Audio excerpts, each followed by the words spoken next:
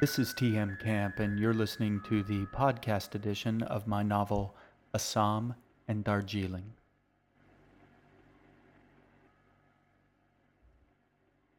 Book 1, Exiles. Chapter 21.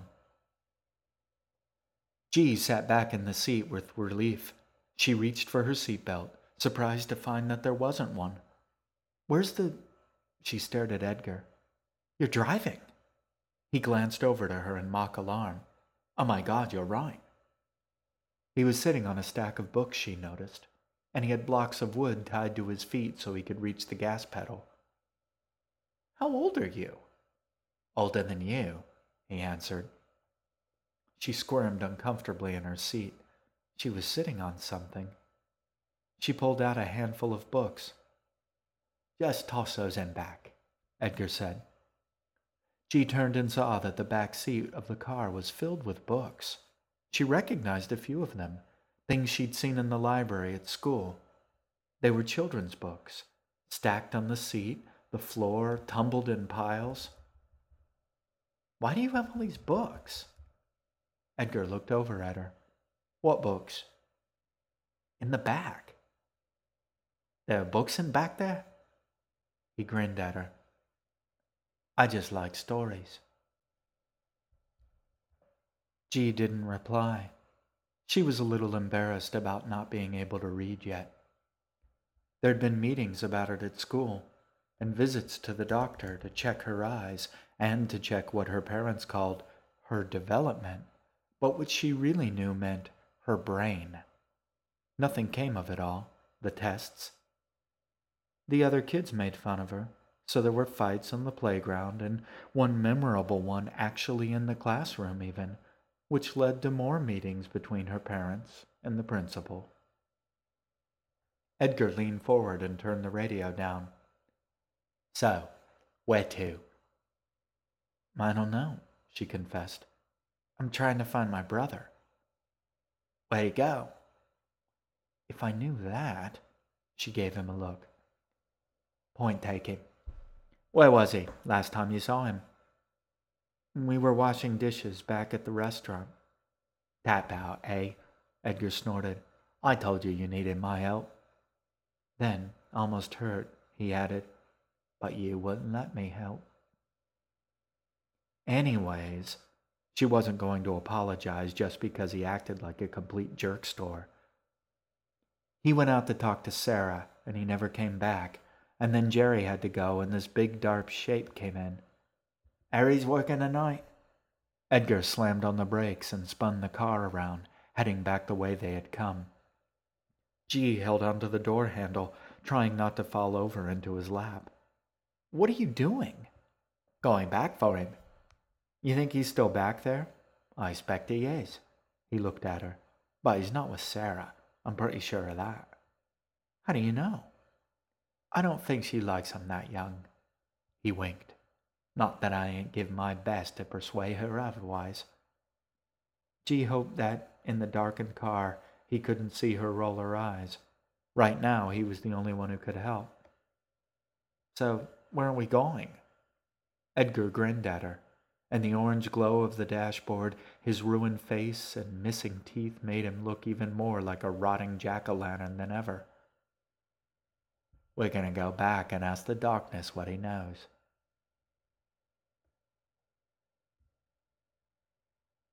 I think it's gone, Assam said. The wall of shadow that had overtaken them was receding into the night. It occurred to him that it was headed towards the diner, where his sister was still waiting. He didn't know how long he'd been gone, but he knew it was long enough for her to worry and to start looking for him. He stood up and brushed the pale sand from his jeans. I'm sorry, he told the fox. It's gone now. You're safe. The fox stayed where she was, crouched low to the ground. She raised her eyes to look at him. But why do you say you are sorry? I need to go back, he said. I appreciate your help, but He checked himself. My sister, she'll be worried about me. She wasn't yet, actually. He could feel her back there behind him. a little jangle of a happy tune playing in the back of his mind. But she would be, soon enough. But we are not at the palace. You said you needed to be there. The fox pouted up at him. How will you find it without me? I don't know. He looked back at the diner, barely visible beyond the darkness. But listen, thanks for everything. I appreciate your help, and it was nice meeting you. The fox stood up, facing him.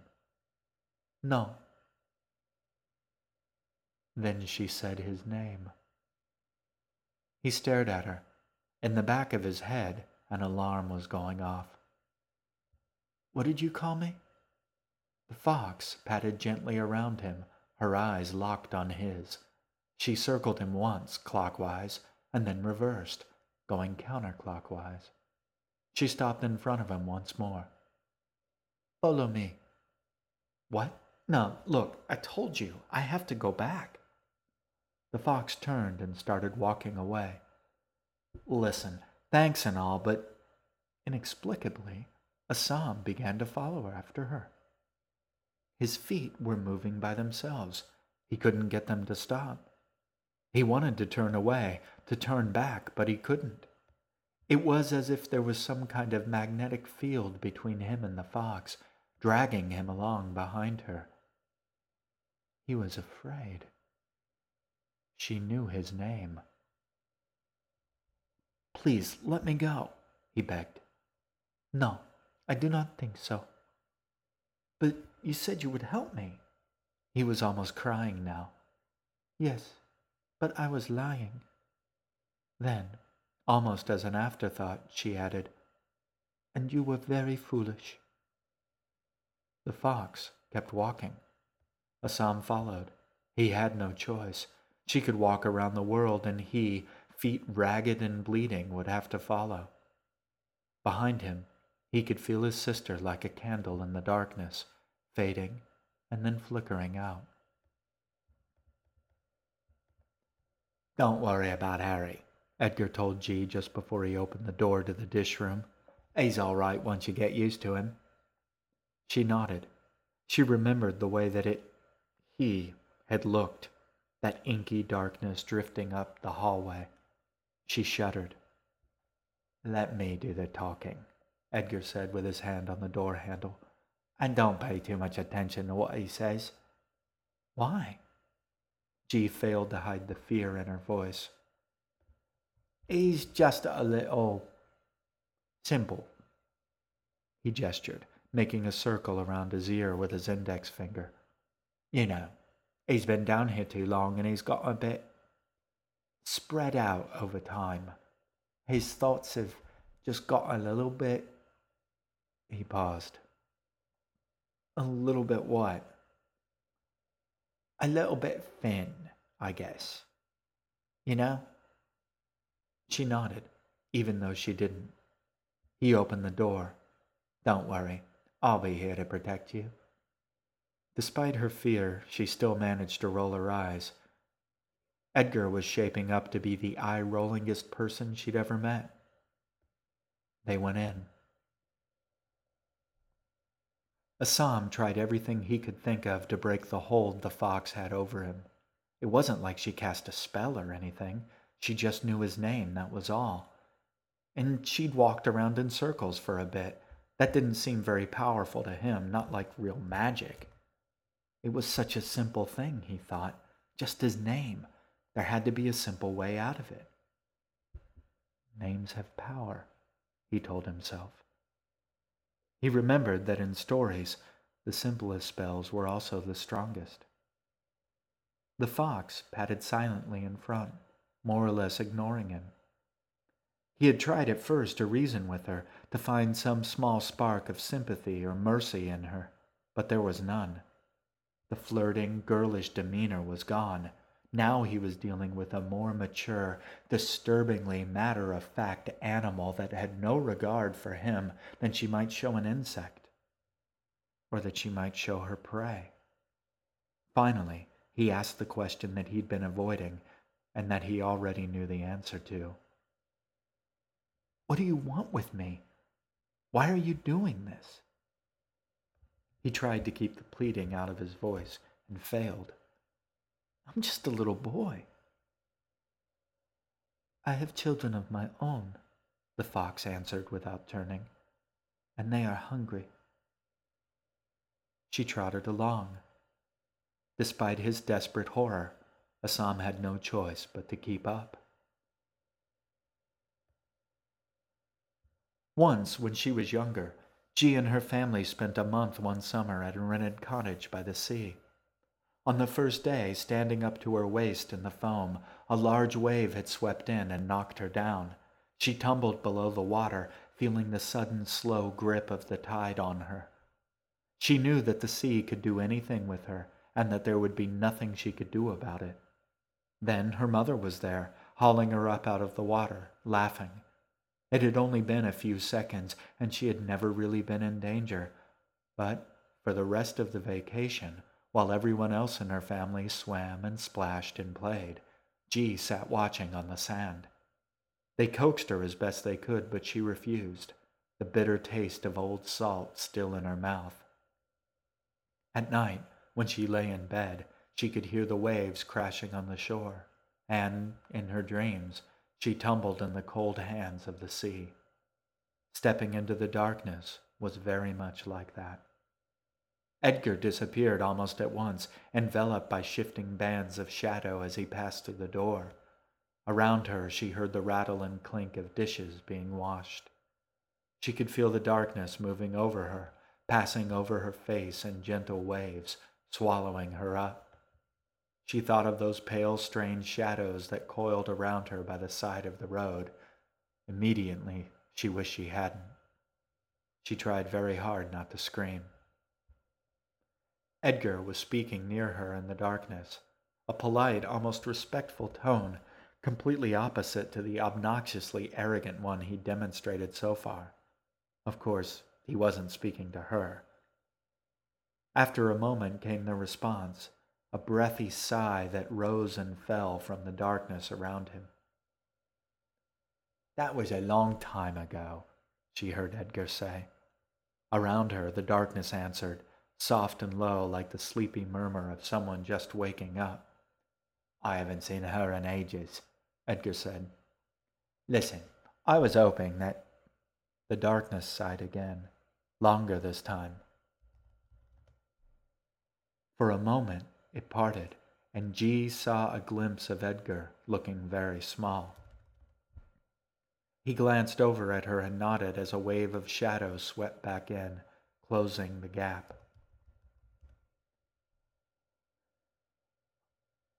Obviously.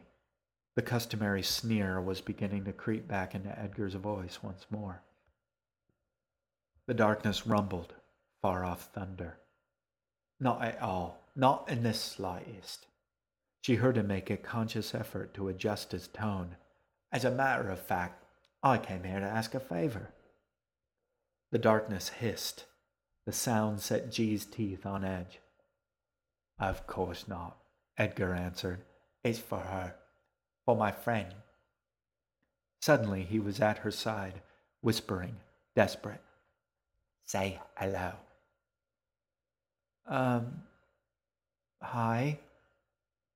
A gentle breath, a sigh from the darkness. He wants to know what you're called, Edgar whispered. You can call me G, she said. It's short for Darjeeling. The darkness fluttered around for a moment, brushing lightly over face and arms. There was another sigh, low and gentle. Well, you know what they say, Edgar answered. What? G asked him. What'd he say? Don't worry about it. He nudged her. Now, ask him nicely. She felt the darkness turn its attention toward her, intent and waiting. She choked back the taste of seawater and said, Please, I'm looking for my brother and I can't find him. Edgar spoke up. I think he might have been outside, out back a while ago. Maybe you saw him. The darkness heaved around them, silent and deep. After a long moment, there came a murmur, a whisper. He says he might know something, Edgar translated. What's your brother like? Um, he has brown hair, kind of like mine, but a little darker, and green eyes, like mine, only lighter, and he's about this much taller than me. She held up her hand over her head. Edgar grabbed it, squeezing painfully. No, you idiot, he hissed at her. Not what he looks like. What's he like? G pulled her hand away, rubbing her sore fingers. What? He can't see. He doesn't care what your brother looks like, Edgar growled. You have to tell him what he's like. G considered this for a moment. Well, he's 4 years older than me, and he's kind of bossy sometimes and a sort of know-it-all, but he's usually pretty nice for a big brother. Nicer than most, anyways. This last bit was directed at Edgar. She rubbed her sore knuckles and thought about Assam and what made him special. He knows how to snap his fingers on both his hands, and he can whistle, two things she envied most in the world. He reads a lot of books, and he's really good at finding things that are lost, and he likes animals. It was hard, she thought, describing someone without describing them. Fortunately, Edgar butted in. Okay, he said. I think he's got the picture. A long silence passed. Finally, the darkness shifted around them and she heard a faint hiss. It was a greedy sound. What'd he say? I know something, Edgar said quietly. But what? He wants to know what you have to offer in return. I don't know. What does he want? It's better not to ask, Edgar told her in a low voice. Just offer him something. Like what?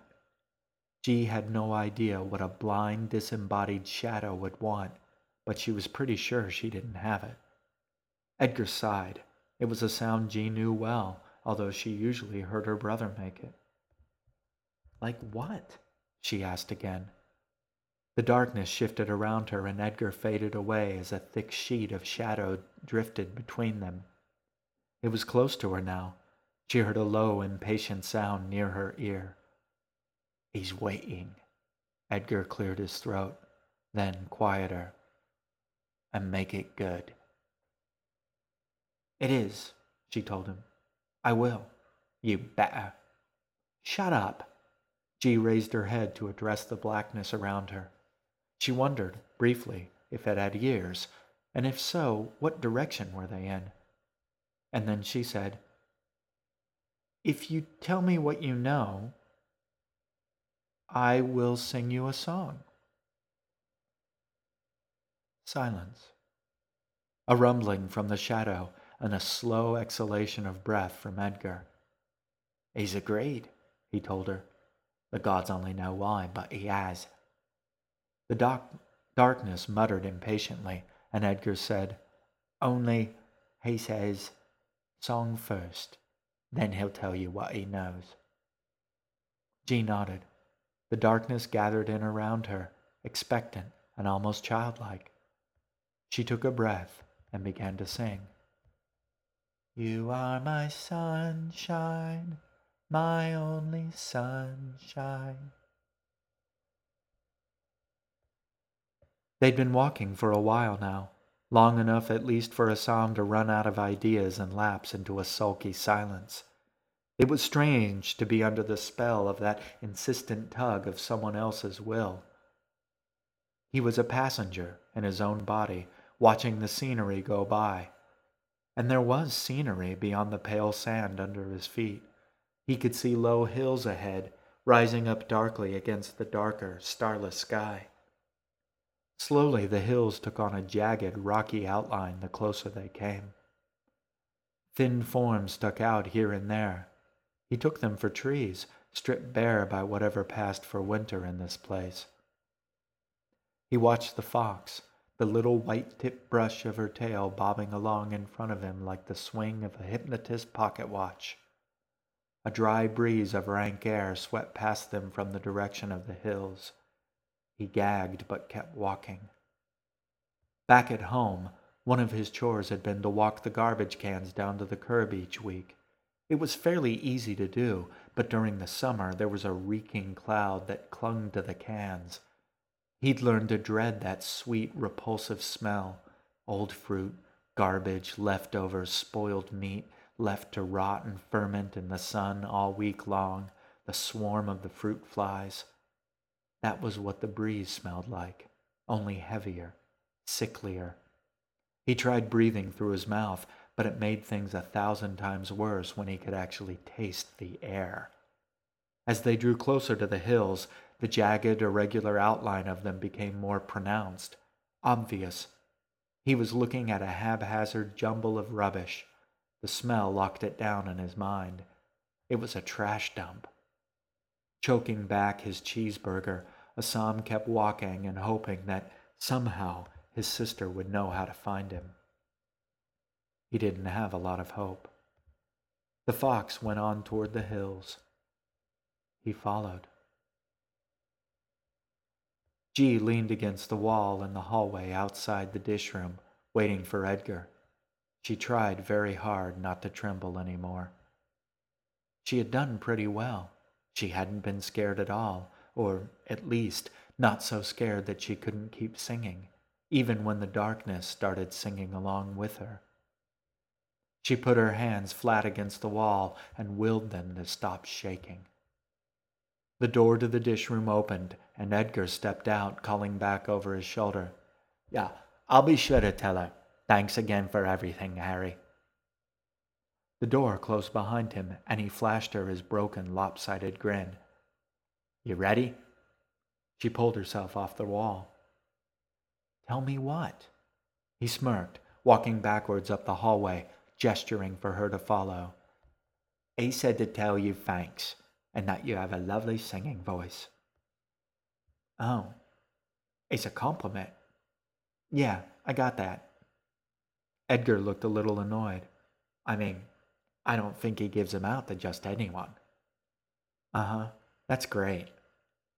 He turned in mid-stride, showing her his back. "Now where?"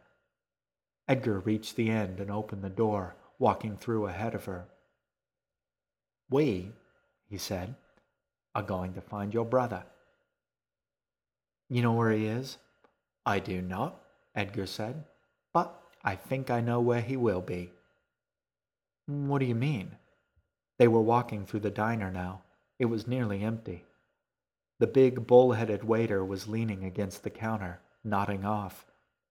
Lima, Jean noticed, was on her stool, still whispering her way through the crossword.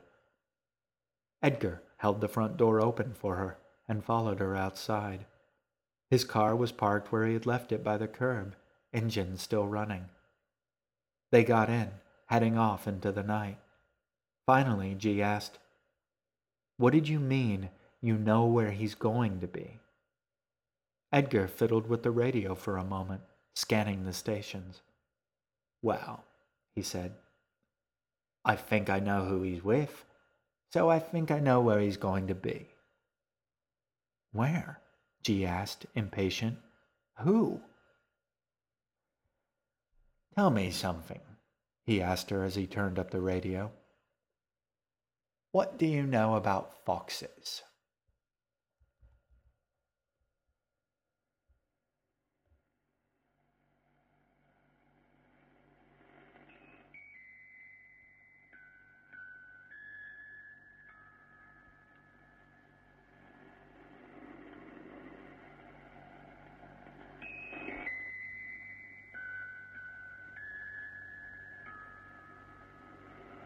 You have been listening to Assam and Darjeeling, written and performed by T.M. Camp. A new chapter from the book is available each week, free to download at the iTunes Store. To find out more about Assam and Darjeeling, to read my weblog, or to send me your questions and feedback, visit my website at www.tmcamp.com. I hope to hear from you. Thank you for listening. I'll talk to you soon.